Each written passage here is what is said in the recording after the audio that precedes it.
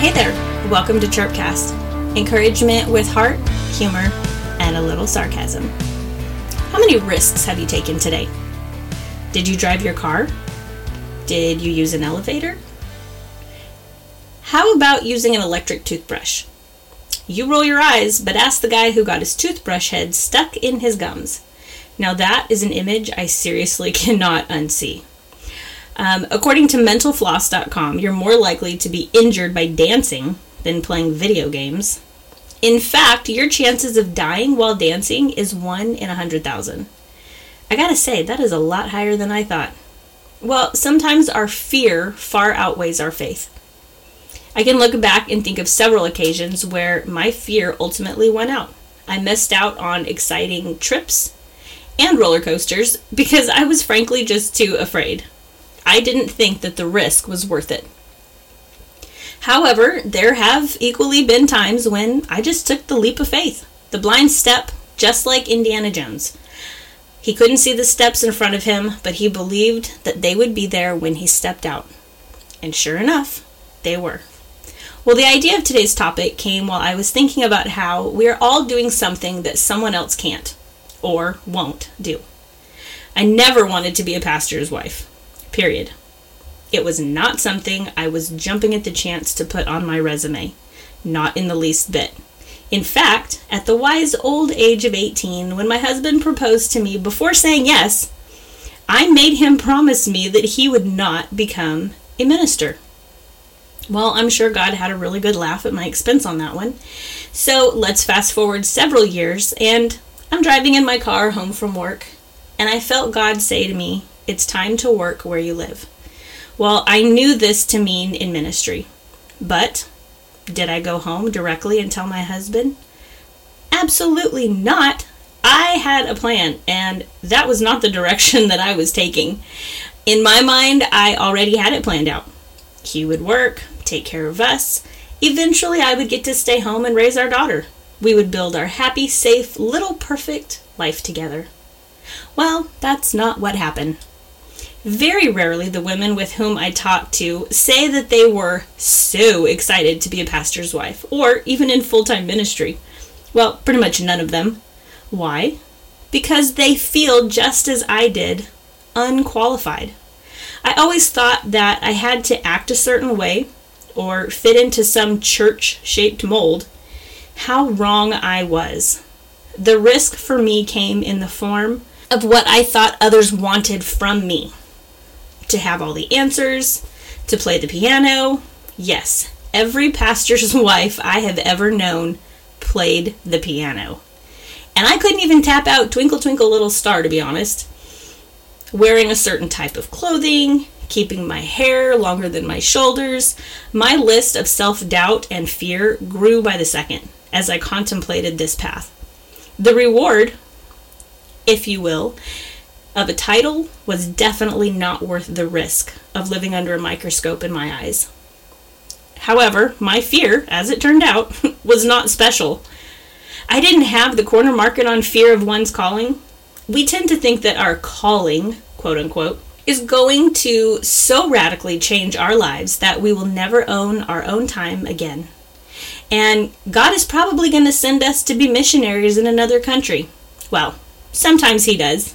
We had a friend who spent several years in China teaching English, and he loved it. But as followers of Christ, we should already understand that our lives are not our own. 1 Corinthians chapter 6 talks about how we're bought with a price. And honestly, it's a hefty one. In fact, it was paid by God's own Son on a cross. Well, maybe your question is, well, I don't have a calling, and I'm not looking to be in ministry or be a pastor's wife anytime soon. So, you know what? Living risky, not really my thing. Well, friends, you're wrong. Here are 3 verses that should give you a few ideas, just in case you're fresh out.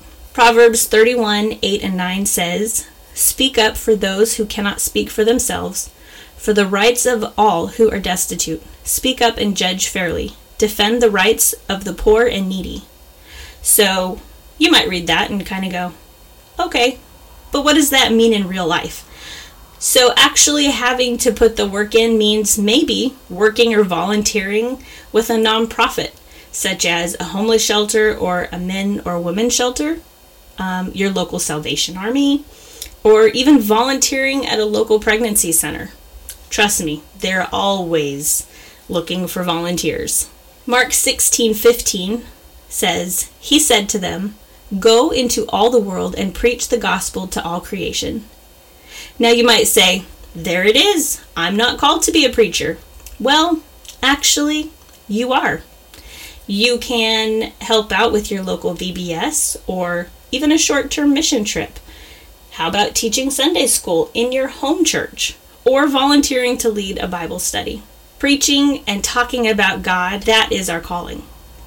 And then lastly, 1 Peter 2:9 says, "But you are a chosen people, a royal priesthood, a holy nation, God's special possession, that you may declare the praises of him who called you out of darkness into his wonderful light."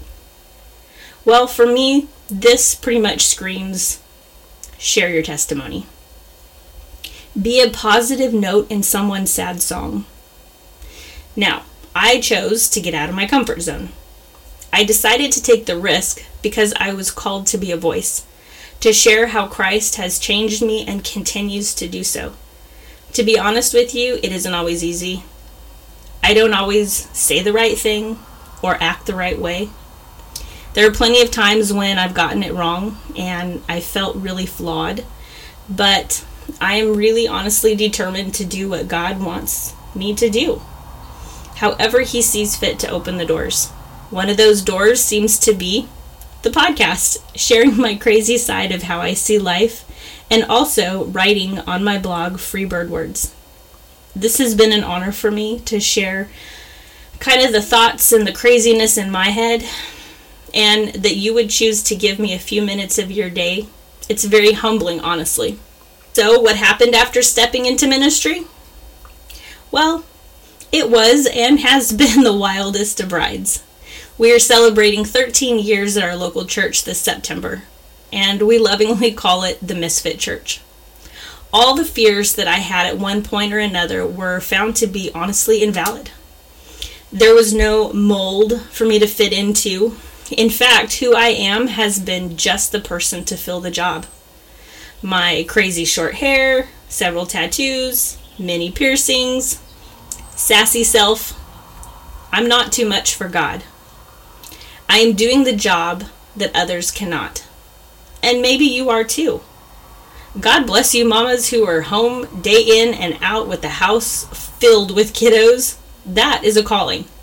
To teach, love, support, and grow those tiny hearts into the amazing people they will be. For you career go-getters, props to you. You face challenges with grace and grit head on, providing for your families and showing Jesus' love, hopefully, on a daily basis. And us creative types with a million ideas swirling around in our heads, we're the dreamers. And dreamers are needed to gently encourage the intellectuals. I can go from 0 to 60 in nothing flat, but I often need the thinkers to help me flesh out my ideas. We are all called to share in ministry. It's not just for a select few. The Bible speaks of having many members of one body, working toward the goal of using your unique gifts and abilities moves the body forward. And I'm all about moving forward. I love new projects, new ideas, being creative, and watching it come to life with the work of many hands or brains. The question of what's my calling is simple. Share Jesus through your life every day. Is there a risk that you've taken in the past or you're thinking about taking now that requires you to push yourself outside of your comfort zone?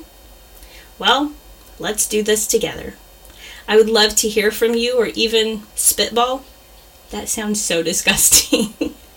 A few different ideas with you. Thanks for listening today. Please share as you are encouraged, and you can follow me on Instagram at ChirpcastAmy or check out freebirdwords.wordpress.com. Now, let's get out there and take a flying leap of faith, that is. We'll catch you next time.